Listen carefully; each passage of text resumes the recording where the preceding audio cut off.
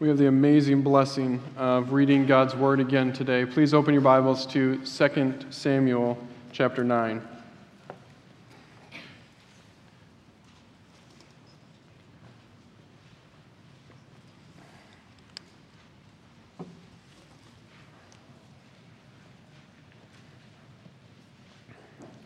Second Samuel chapter 9, beginning at verse 1.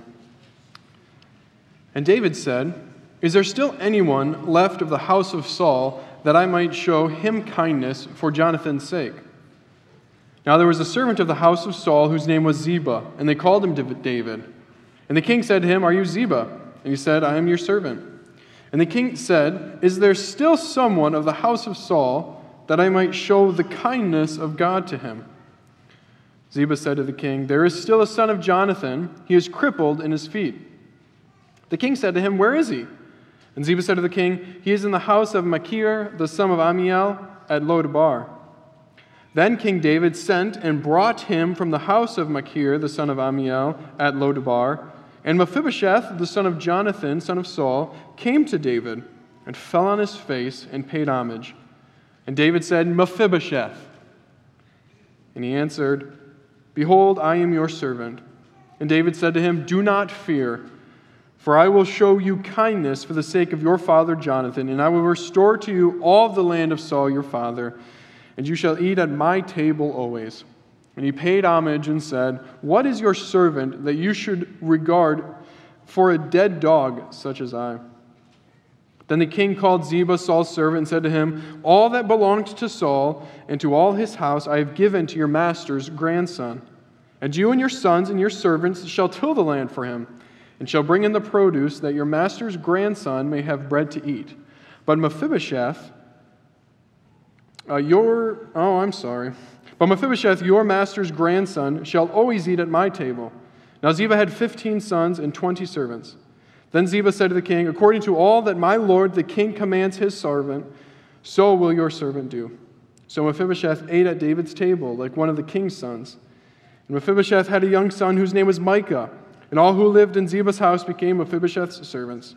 So Mephibosheth lived in Jerusalem, for he ate always at the king's table. Now he was lame in both his feet. Let's ask that the Lord would bless his word. Lord God, we come to you reliant fully on your Spirit. Open our eyes to see your word for what it is. Help us to be blessed, to love you more and more, to know this salvation in a more full and amazing way. Lord, please grant us your grace this evening. We pray this all in Jesus' name. Amen. Adoption is one of the most beautiful things that you and I can witness on this earth. A child going from a state of hopelessness and helplessness to being given a family and hope again and joy. And you can look at adoption from many different angles. You can look at it from the parents who have this child that's being taken away and the grief that goes along with that. Or you can look at it from the side of the parents who are adopting the child, who have hardly even known who this child is and yet shower their love on him. Or you can look at it from the side of the adopted child. Picture a son whose parents have just died in a car accident. This child now, this little boy, no longer has a way to provide for himself. He no longer has a home. He no longer has a way to get to school or to even get a job. And in that, he's hopeless. There's no way for him to get out of the situation that he's in. He only can rely on those around him to be blessed. And then, this child goes from that state to being wrapped up in a couple's arms. And they say, "We love you. We want you to be our son. Come, be our son. We want you to have joy. We want to give you hope again. We want for you to actually be a part of our family too. So you're going to have a room. You're going to sit at our table. We're going to laugh with you. You're going to be a part of our story." The transformation of this child going from hopelessness to being a son and given all the privileges that go along with that is a beautiful transformation. And that's what we see here in 2 Samuel 9. Mephibosheth being transformed from being a wicked, a useless, helpless guy to now being the son of a king, And we're going to see this transformation through three headings. First, we're going to see a crippled rival. Then we're going to see the loving verdict. And then we're going to look at the blessed adoption. So 2 Samuel is specifically focused on David. 1 Samuel begins with Samuel, Israel's last judge. And then it translates into Saul, Israel's first king. And then as 2 Samuel begins, David's reign begins. We see that Jerusalem is the new capital city. In chapter 7, we see the Lord making a covenant with David. In chapter 8, we see the Lord's kingdom spread out, where David has all of these battles and conquerings that he's having. And now in chapter 9, the story slows down. And we get to look at the internal affairs of David as a king. What is David as a king? And in chapter 9, we get to see his grace and his love to Mephibosheth. We get to see Mephibosheth transformed by the love of this king through this episode. So we begin with a crippled rival. Unlike the illustration of an innocent child, we begin with this crippled rival named Mephibosheth. And it begins with David asking, is there anyone out there that I might show this kindness to him? David has no clue if this man even exists. And not only does he not know who he is, but he doesn't even know if he exists. Unlike Saul, Mephibosheth's grandfather, who was well known, Mephibosheth is an absolute nobody. And not only that, but Mephibosheth is of the house of Saul, which means he's an enemy of David. Not only was Saul continuously always trying to kill David, but Saul is the old king and David is the new king. And in this time in history, it was well known and a very wise thing that the new king would exterminate the old king's whole family. So that the new king and his family were the only people who had a right to the throne. Mephibosheth would have known this too. He would have known that he was the enemy of the king. In 2 Samuel 4:4, after Jonathan and Saul die, Mephibosheth's nurse grabs him and runs in fear. Because Jonathan and Saul have just died, David is now going to be king, and David is going to look to kill Mephibosheth. So being of the house of Saul was a terrible sentence for Mephibosheth. In 1 Samuel 13:14, it is said of the house of Saul that his kingdom will not endure. The Lord has sought out a man after his own heart and appointed him leader of his people, because you, Saul, have not kept the Lord's command. Mephibosheth is being condemned by the actions of Saul. And not only that, but in verse 3, we see that he's a cripple. It was in 2 Samuel 4, when the nurse grabs him to flee, that the nurse drops Mephibosheth, and it cripples both of his legs. And at this time in history, that would have been a sentence of helplessness. He couldn't make his own money. He couldn't go out in the fields. He couldn't work for the king. He couldn't even be in the army. He had to rely on everyone else for to be fed and for hope day by day. And it's in this fear that Mephibosheth lives in Lo-debar. In verse 4, it says that he lives in Lo-debar, which means no pasture. He's in a barren land because he is fearful of the king. Because he's the king's enemy, he runs to Lo-debar, hoping to never be in the presence of the king again. Hiding out in absolute fear. And then, in verse 5, we see Mephibosheth's worst nightmare come true. This worthless enemy, rival, is brought into the king's presence. As he's been hiding his entire life, now David brings his people to grab Mephibosheth and bring him into his presence. He surely would have feared for his life. You could think of like rival drug lords. This is the last enemy's acquaintance. That's how Mephibosheth would have feared. There would be nothing that the servants would have said to him that would have convinced him that David was actually bringing him there to show him love. All he would have had was an immense fear. And it's in this fear that he has brought to David. And so far, this story reminds us a lot of Adam and Eve. They too were born as princes, kings of God's beautiful creation, born to be kings. And yet in their sin, they're now under condemnation. They're now enemies of the Lord. They're now helpless and hopeless to get out of the situation that they're in. And as they sin, they fear the Lord, so they go and hide. They hide from the Lord, hoping to never be in His presence again, knowing that if they are in His presence, they will surely die. And yet, in Genesis and in our passage today, both people are not met with a death, but are met with a loving verdict.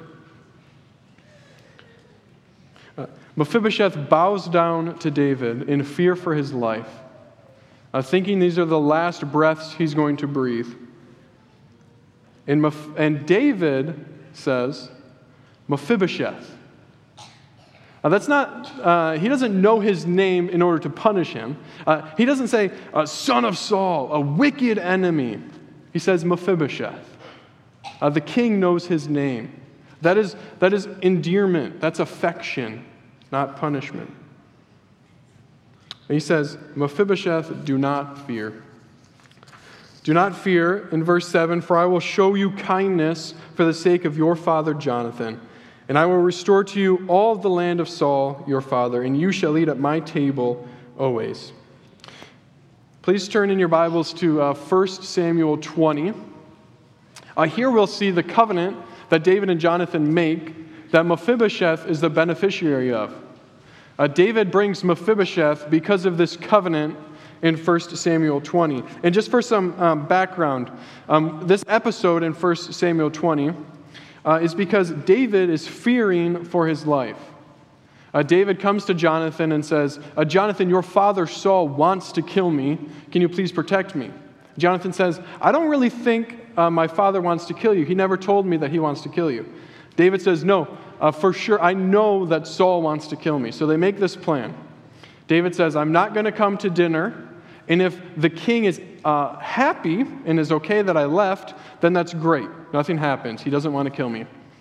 But if the king responds in anger that I am not there, you will know that Saul wanted to kill me. It'll be proof that my life is at stake. And the second part of this plan is how is David going to know how Saul responds? So David's not at the dinner table. Saul and Jonathan are there. But how is David, who's hiding, going to know how Saul responds? So Jonathan says, okay, if it's a good report, if he's not mad, I'll just go and I'll just get you, and nothing will happen. But if it's a bad report, I am surely going to tell you, and I will make sure that you get out and escape. I'll make sure you get away. And it's at this point, if this is true, if my father Saul wants to kill you, that we read in verse 14 through verse 17. If I am still alive, show me the steadfast love of the Lord, that I may not die. And do not cut off your steadfast love from my house forever, when the Lord cuts off every one of the enemies of David from the face of the earth. And Jonathan made a covenant with the house of David, saying, may the Lord take vengeance on David's enemies. And Jonathan made David swear again by his love for him, for he loved him as he loved his own soul. Jonathan is saying, if it is true that my father Saul wants to kill you, and you are the Lord's anointed, though my father is the king, I know that his plan to kill you will fail, because God is on your side, David. You are the Lord's anointed. So if Saul wants to kill you, that makes Saul the enemy of the Lord's anointed. And surely the enemy of the Lord's anointed will be destroyed. So if Saul is going to be destroyed, please, if he wants to kill you, please do not cut off your steadfast love from me. All of your enemies will be destroyed, but please do not count me as one of your enemies. So they execute the plan, and Saul proves to be very angry and tells Jonathan that he does want to kill David. So Jonathan helps David flee, and now what we have here in 2 Samuel 9 is David upholding his end of the covenant.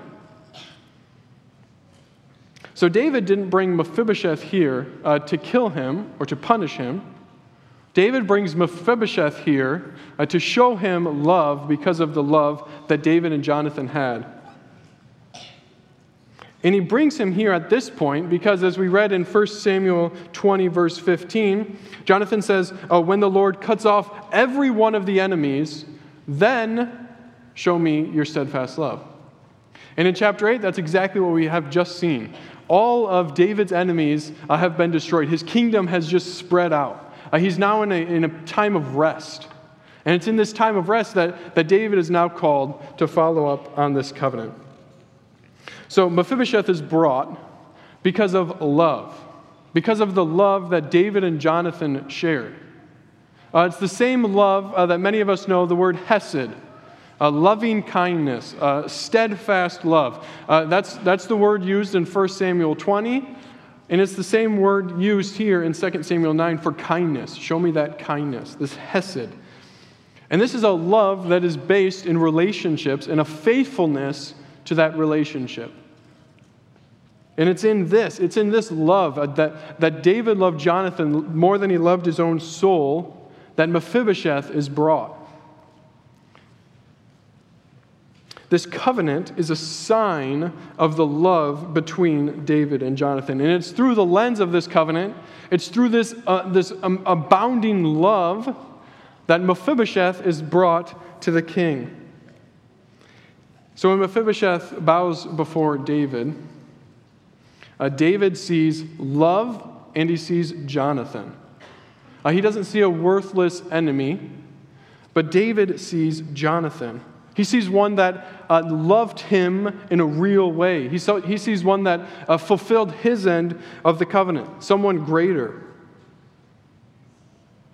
So Mephibosheth, instead of being executed, is given life. How much more do we have today? A covenant of grace with Jesus as our representative, with God as our judge. Jesus died on the cross so that all who come to him in Jesus would come and be able to receive this love and be able to be seen as Jesus in his righteousness rather than our wickedness. There's an open invitation to all who come to God in Jesus. Though crippled and a burden to yourself, though an enemy of God, all are welcomed in Christ. And if you are not in Christ, if you are an unbeliever today, your lot is eternal wrath and punishment. If you never come to the Lord and receive this loving verdict, you will be punished. And right now, you are before the King. His words are being declared. Right now, before the King in his presence, are you going to run and hide, or are you going to bow down and receive this loving verdict in Jesus Christ? Those who have not yet come to the Savior, Jesus Christ, what is keeping you back? Hear the gospel of our Lord Jesus Christ in John 6:37. All that the Father gives me will come to me, and whoever comes to me I will never cast out. If you come to the King today, you will be transformed in a far better, far more amazing way than Mephibosheth was transformed. And yet you have to believe it, and you have to receive this loving verdict. There are two reasons that I would think of that you wouldn't come and bow to the King this evening. You've heard the covenant.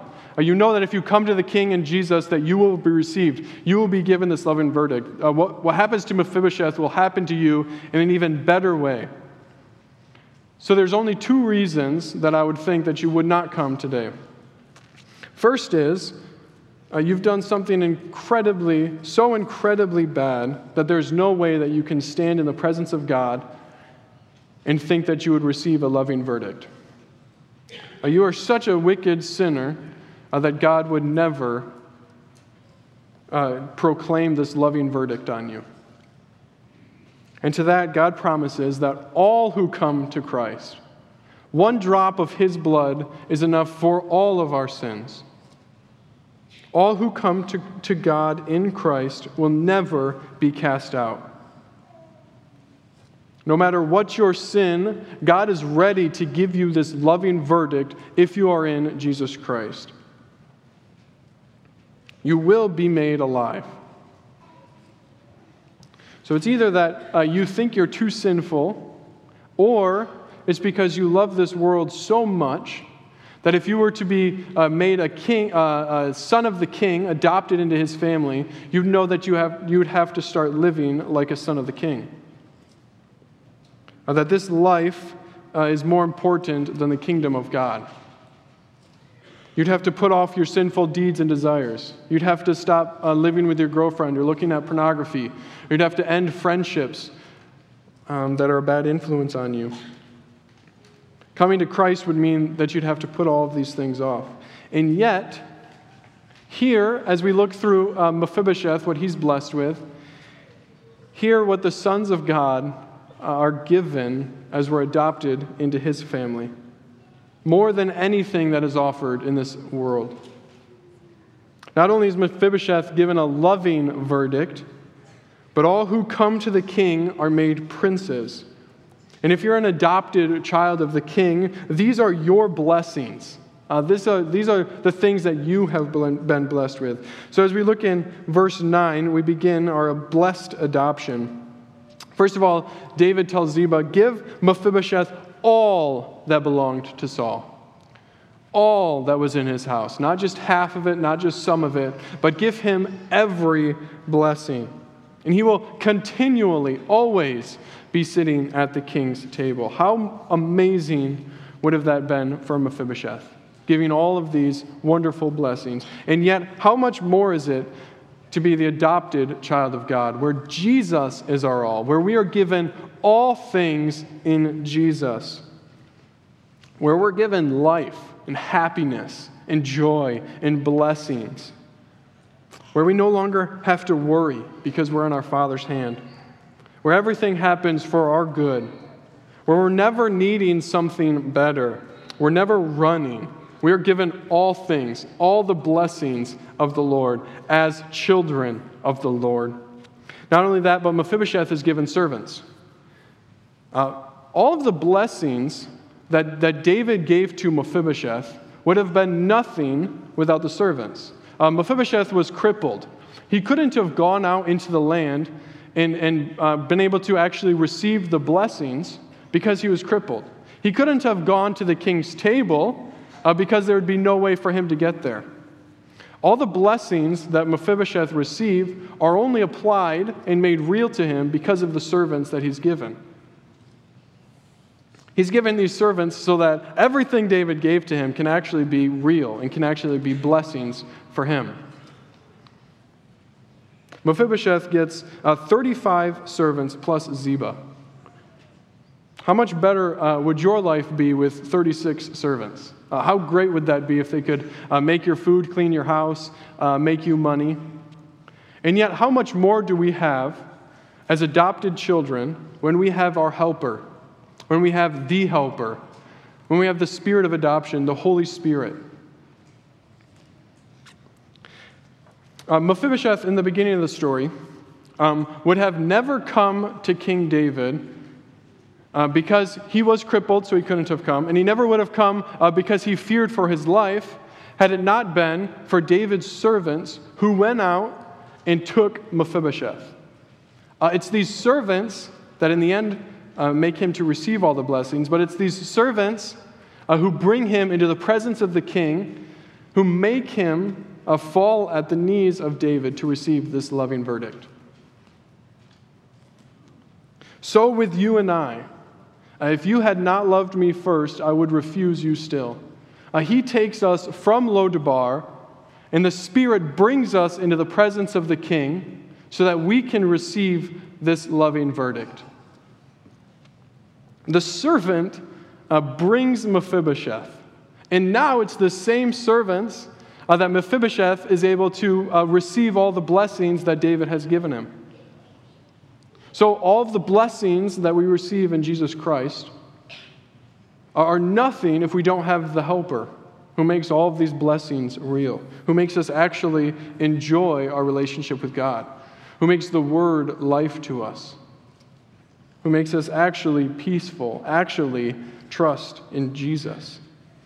We are made princes, and we are given the Spirit so that we can receive these blessings and actually enjoy these blessings. What a privilege. And then we see in verse 11 that Mephibosheth ate at David's table always, like one of the king's sons. David recounts this blessing, David recounts a similar blessing in Psalm 23, verses 5 through 6. There it says, "You prepare a table before me in the presence of my enemies. You anoint my head with oil, my cup overflows. Surely goodness and mercy shall follow me all the days of my life, and I shall dwell in the house of the Lord forever." Mephibosheth was made to sit at the king's table.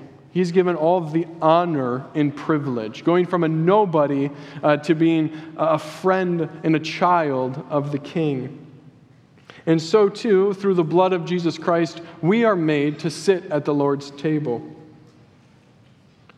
We are anointed with oil. We are made princes. Mercy and goodness will follow us through all of our days, and we shall dwell in the house of the Lord forever. We get to be in the presence, the true presence of our King. And monthly, we get to experience this through the Lord's Supper. And then in verse 12, we see that Mephibosheth has a young son. Mephibosheth has a son named Micah, who is like our Lord. That's what Micah means. Who is like Yahweh. Who is like our God, who would love me so much that he would see me as a wicked enemy and now would transform me into being the son of the king. Not only has David not cut off his steadfast love from the house of Jonathan, because David showed kindness to Mephibosheth, but the Lord has not cut off his steadfast love from the house of Jonathan, in that Mephibosheth now has a son. His house is continuing. The blessings that Mephibosheth receives do not end at the death of Mephibosheth. These blessings are being expanded. So you and I, when we are received as children of the King, are given brothers and sisters, children, parents, that the blessings that we receive are not just for us, but we get to share these in community. We get to spread these blessings around. We get to enjoy them together. How amazing is that? That even today we get to enjoy the blessing of the Word together. That we get to share in what the Lord is doing. That we get to share in glorifying Him and praising Him. And not only that, but we see that in the end, Mephibosheth moves to Jerusalem. He goes from Lodabar to being in the city of the king, the city of Shalom. So too, when we are made children of the king, we are brought into his kingdom. We are brought into his city of Shalom. And on this earth, in a real way, we are brought into the kingdom. And we will never be able to be attacked outside of the Lord's plan while we are in his kingdom. We will never be able to be taken out of his kingdom. We get to share in this rest. We get to share in this shalom. And one day we will be brought into the perfect shalom, into the perfect final rest, where we can enjoy and praise God for eternity. So if you have not yet come to this King, come and receive this loving verdict and be blessed by these amazing blessings. Be blessed by being a son of the King. And if you have received this blessing, let's live it out. Let's live as children of the King. Let's live as those who've been given everything. Let's live as those who've been given the Spirit. Let's live as those invited to partake in communion with our Lord. Let's live as those in a community of blessing. And let's live as those who one day get to be brought into heaven for eternity. Let's live as princes of a heavenly kingdom with our eyes on Jesus, praising and thanking him for all he has done. Amen. Let's pray.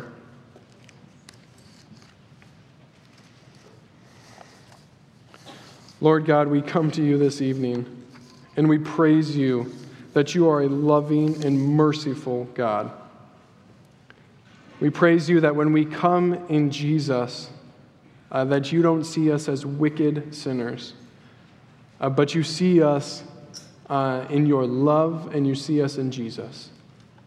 We are given his righteousness. We are made sons of the King. We thank you for all the privileges that means. We pray that we would live in that light, Lord.